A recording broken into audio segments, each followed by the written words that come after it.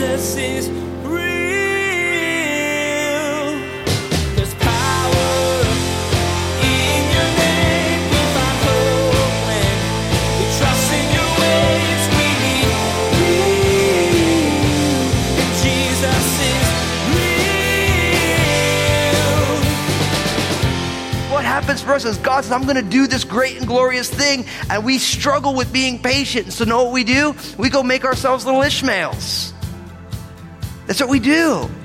When we just simply need to wait and see God be faithful. And if you're here right now, and I'm sure there's many of us here in this room, watching online, checking this out later, God said, look, I'm going to do this thing, and you're getting antsy. Listen, wait.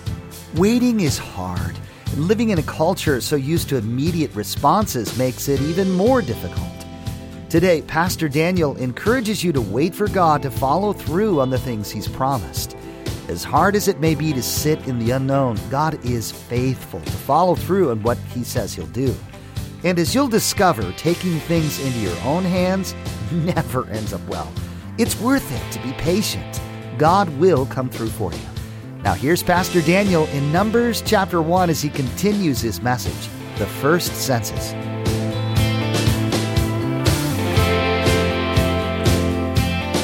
Jesus is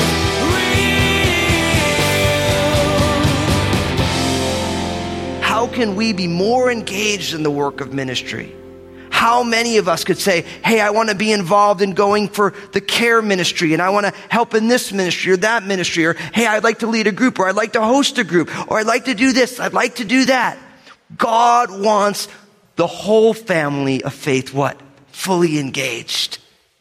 God delivers the children of Israel so that they can go out to be a part of the battle that's ahead. And I'm here to tell you, God wants you to be engaged in the battle that is all about God's love, His grace, His goodness, and that message not only reaching where you live, but the ends of the earth. Every single nation, tribe, and tongue beginning right here. So now in verse 5, we start getting the heads of the tribes, the names. Now you guys are going to love this, because if you're looking for names for boys, if you want to have kids, or you want to give your grandkids crazy nicknames that your kids are going to dislike, we got a whole list of them right here. Just have at it. So look what it says. And I'm just going to have fun. I'm going to butcher these names just for fun. But you know what they teach you when you learn about preaching and you go to school and all this stuff? They teach you, if you say it like you mean it, everyone will think that's the right way to pronounce it. That's actually a great music lesson too. I learned that in jazz. When I was learning how to play jazz, I'm like, look, if you play it like you mean it, everyone will think you meant it. If you make a mistake, just do it again, and everyone will think that's what you were trying to do. What's interesting is Martin Luther, in talking about the same idea, said if you're going to sin, sin boldly. Now, what he's not saying is if you're going to go down in flames. He's saying that we need to live life boldly. And there's nothing better if you're going to make a mistake. Like if we're going to fail at being gracious, then let's be boldly gracious. If we're going to make the mistake of loving too much, let's really radically love people. We need to go down boldly, not timidly. And so I'm going to read these names with boldness. And you're all going to think that's the way you pronounce it. But what I do know is this. The Hebrew language, like all the Semitic languages, unlike English and the Romance languages, the syllable is on the last syllable. So when you think of, like, my name is Daniel, right? That's how you would say it, with the emphasis on the Dan, right? But in Hebrew it would be Daniel, because in the Semitic languages the emphasis is always on the back end or the last syllable. So I'm going to read all these names, hopefully with the emphasis on the last syllable. And I'll be closer than if I didn't. So we'll just run with it. Look what it says. Verse 5. These are the names of the men who shall stand with you. From Reuben, Elizur, the son of Shedeur. You like that? Is that good? You guys happy? Can I get an amen? Amen. Right on. From Simeon, Shelemiel, the son of, oh man, I can't even say it. Zurishaddai. There you go. Something, I don't know. From Judah, Nashon, the son of Aminadab. From Issachar, Nethael, the son of Zuar. From Zebulun, Eliab, the son of Helon. From the sons of Joseph, no, but Joseph's a common English name, but it's Joseph would be the Joseph or something like that. From Ephraim, Elisama, the son of Elamehud. From Manasseh, Gamaliel, the son of Pedazur. Now you notice that they split up the two sons of Joseph. Notice that we get a head for Ephraim and for Manasseh. Because if you remember at the end of the book of Genesis, what did Jacob do? He adopted Joseph's two sons. And we'll talk about that a little bit more. It's very fascinating. So from Benjamin, Abidan, the son of Gideoni. From Dan, you guys know how this goes. Do I have to keep doing this? I'll keep doing it for you. You'll be blessed. I'll read you the word. From Dan, Ahazur, the son of Aminashadai. From Asher, Pagiel, the son of Akron. We need a Akron in our congregation. I have to like that name. From Gad, Elisaph, the son of Deuel. From Naphtali, Ahira, the son of Enan. Amen? Amen. You guys are all blessed by that, weren't you? That's right. You know, as a quick aside, I remember reading, you guys know Jim Elliot. Most people know Elizabeth Elliot, Jim Elliot's wife. And so Jim Elliot was a young man who was a missionary to the Auca, the Houdani tribe in Central and South America. And he was young, and him and 4 other guys, they went in and they landed and they were actually martyred. And in a lot of ways, God used the story of Jim Elliot and Nate Saint and Roger Udarian and all these missionaries to really mobilize missionaries onto the lost tribes. And it was interesting because Jim Elliot, we know the story because his wife Elizabeth Elliot actually wrote the book, and her and some of the wives who lost their husbands actually went back to this tribe who killed their husbands and brought the gospel. And it's Through the Gates of Splendor is the book, and there's a movie associated with it. Unbelievable. You should check it out on your own. But I remember reading the journals of Jim Elliot. Elizabeth released them, and they're phenomenal journals. I mean, it's amazing to read a journal of a young man who's exegeting the Greek and the Hebrew of the text and talking about them. But I remember I was reading, and there was one section like this where there's a list of names, and he's like, I spoke to the Lord about how some areas of his inspired word just don't minister to the soul like some other areas. And I felt a freedom in that, because if you're reading through the Bible and you just read, I just read to you guys 10 verses of names, and I was going to get into all what the names mean. I was going to try and make some really beautiful applications, but I'm going to spare you because it's a reach. But all of these names actually have they're beautiful meanings. It's not like today where like I'm going to name my kid Joey Michael whatever, not because the name Joey Michael is not a good name, but we're like, it needs to flow right, And so, but in the Bible, people had names that had strong meanings. And so that's something to think about when you name your kid. That, you want it to rhyme good, and you want it to be, you don't want to have it be Julia Gulia, for those of you who remember The Wedding Singer. You guys, don't worry about it. It's not it's not the name that Julia's bad, but sometimes names can get a little funky. But, each person in the Bible was named for a specific reason. There's a meaning behind the names. And so, but this is one of those things that it doesn't quite necessarily encourage you the way maybe reading a psalm would when you get a list of these names. But these are the heads of the families who are going to be responsible for the numbering of their families within the tribes that they are. So look what it says in verse 16. These were chosen from the congregation, leaders of their fathers' tribes, heads of the divisions of Israel. Now, in verse 17, then Moses and Aaron took these men who had been mentioned by name, and they assembled all the congregation together on the first day of the second month, and they recited their ancestry by families, by their fathers' houses, according to the number of names from 20 years old and above, each one individually, and the Lord commanded Moses, so he numbered them in the wilderness of Sinai. So first you get the names from all these different tribes, and then what you have is they go through their Ancestry.com before there was Ancestry.com. Now, it's amazing. If you read your Bible and you would have said this, you're like, man, we should do this. And we start a website, and then you'd have this great internet company that's got commercials. You know how many people got great business ideas from the Bible? It was said that Rockefeller went looking for oil in the Middle East because he found that Noah was asked to put pitch to waterproof the ark. And Rockefeller decided to go looking in the Middle East to find oil, and guess what he found? He found oil, a whole lot of it. So it's fascinating. So read your Bible. There's many benefits that can come from it. But really, they went through, this is the head of the tribe, and they went through their entire ancestry. Now, picking it up. Look at what it says. Now the children of Reuben, Israel's oldest son, their genealogies, by their families, by their father's house, according to the number of names, every male individually from 20 years old and above who were able to go to war, those who were numbered of the tribe of Reuben were 46,500. So, 46,500, that's the tribe of Reuben. That's how big it is. Verse 22. From the children of Simeon, their genealogies by their families, by their father's house, of those who were numbered according to the number of names, every male individually from 20 years old and above, all who were able to go to war. Verse 23, those who were numbered of the tribe of Simeon were 59,300. So they had 59,300 men over the age of 20 available for war from that tribe. Verse 24, from the children of Gad, their genealogies by their families, by their father's house, according to the number of names, from 20 years old and above, all who were able to go to war, those who were numbered of the tribe of Gad were 45,650. From the children of Judah, their genealogies by their families, by their father's house, according to the number of names, from 20 years old and above, all who were able to go to war, those who were numbered of the tribe of Judah were 74,600.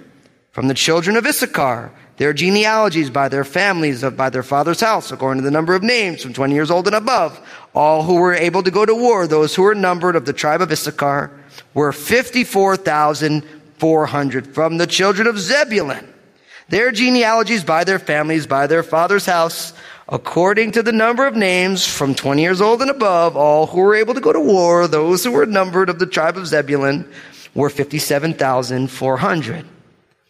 Verse 32. From the sons of Joseph, the children of Ephraim, their genealogies by their families, by their father's house, according to the number of the names, from 20 years old and above, all who were able to go to war, those who were numbered of the tribe of Ephraim, were 40,500. From the children of Manasseh, their genealogies by their families, by their father's house, according to the number of names, from 20 years old and above, all who were able to go to war, those who were numbered of the tribe of Manasseh, were 32,200.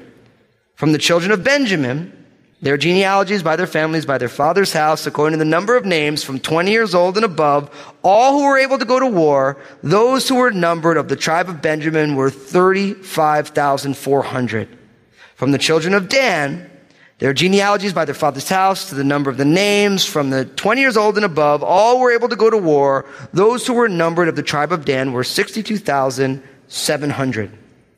From the children of Asher, their genealogies by their families, by their father's house, according to the number of names, from 20 years old and above, all who were able to go to war, those who were numbered of the tribe of Asher, were 41,500. And the children of Naphtali, their genealogies by their families, by their father's house, according to the number of names, from 20 years old and above, all who were able to go to war, those who were numbered of the tribe of Naphtali, were 53,400.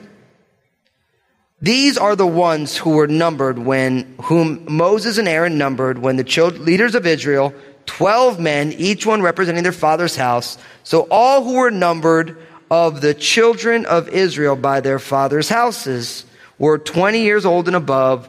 All who were able to go to war in Israel, all who were numbered were 603,550.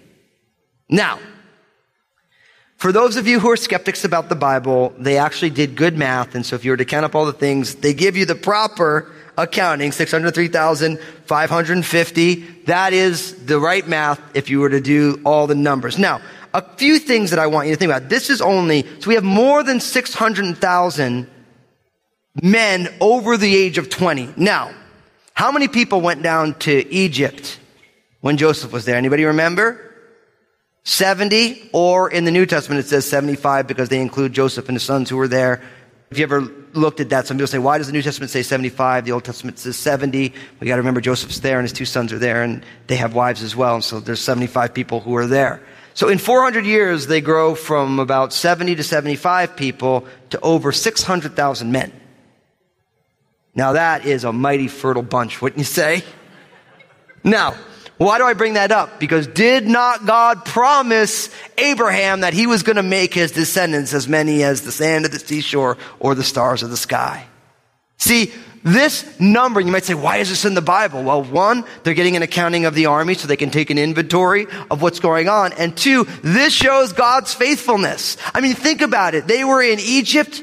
For a time, it was wonderful because Joseph was one of the reigning members of the Egyptian government. But then a Pharaoh rose who did not know Joseph, did not know what he did, and they persecuted the children of Israel. And the Pharaoh got so scared of the children of Israel because they were so fertile and so prolific in growing that he tried to get the midwives to kill the sons. And no matter what people tried to do, God promised that he was going to make Abraham the father of a mighty nation. And now, 420 or 30 years later, you know what you have? A mighty nation.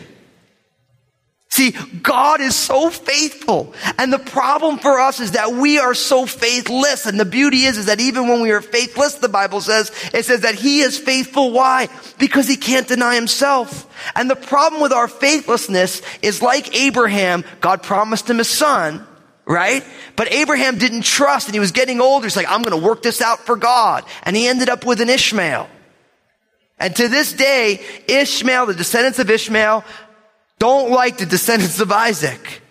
They've been warring for thousands of years. And what happens for us is God says, I'm going to do this great and glorious thing. And we struggle with being patient. And so know what we do? We go make ourselves little Ishmaels. That's what we do. When we just simply need to wait and see God be faithful. And if you're here right now, and I'm sure there's many of us here in this room, watching online, checking this out later, God said, look, I'm going to do this thing, and you're getting antsy. Listen, wait. Don't step out in the flesh, because you know what happens when you step out in the flesh? God will let you. And then something happens that isn't God's plan or purpose, but it happens. It is so hard to say, God, I trust you. God, I'm willing to wait. God, if you don't say go, I'm not going to go, even though I want to do something, anything, God. See, nobody could stop what God was doing to the descendants of Abraham, Isaac, and Jacob. No Pharaoh, no slavery, no systematic annihilation of young people. Nothing can stop what God has decreed. And that's a hard thing because we are I can do it myself kind of a culture. I'll pull myself up on my bootstrap. Oh, if God's not going to get it done, God may love me, but I got a wonderful plan for my own life. We need to learn how to trust in the faithful God who can do anything. My friend, listen, that's why walking by faith happens the best in community. Because we need each other to say, listen, I think you're stepping out in the flesh right now. We need brothers and sisters who we've led into our lives. See, that's why we love groups here at Crossroads. Whether you don't have a community, if you're serving in a ministry, those people are becoming a group of people who really know you and you share life together. Those are the people who can say, hey, listen, I know what you're planning. I'm worried about you because of this, this, and this. And those are faithful friends who are hoping for God's best for your life. They might not always be right, but they love you enough to say, hey, listen, that might be a little Ishmael you're making there. And we need to give people access to our lives. Because oftentimes, God is faithful and we are faithless. Especially when God's got you waiting a little bit. Right? Isn't it hard to wait on the Lord? In the Psalms, I wait for the Lord, my soul waits. That's a hard discipline, isn't it? For some of you, you've been waiting for a long time for something. And I would here to tell you, listen, if God's got you waiting, wait a little longer. Don't step out unless God says so. Don't take that step unless God says it's time. And when God says it's time, then you step out boldly. But these verses are so powerful because in 430 years, they went from 70 to over 600,000 men over the age of 20. This doesn't include women and kids under the age of 20. It's a powerful verse. The children of Israel might be 1,500,000 in 430 years from 75 people. Because God said that was what was going to happen. And when God says it, it is so. You'll notice that the Levites had been excluded from the numbering. And I know that's what you all thought. You're like, oh, where's the Levites, right? You were all wondering about that, right? Yeah, you're all like, no, we didn't notice that, Fusco. But anyway, not to be left out. Look at what it says. Verse 47. But the Levites were not numbered among them by their fathers' tribes, for the Lord had spoken to Moses, saying, only the tribe of Levi you shall not number, nor take a census of them among the children of Israel. But you shall appoint the Levites over the tabernacle of the testimony, over all its furnishings, and over all things that belong to it. They shall carry the tabernacle and all its furnishings. They shall attend to it and camp around the tabernacle. And when the tabernacle is to go forward, the Levites shall take it down. And when the tabernacle is to be set up, the Levites shall set it up.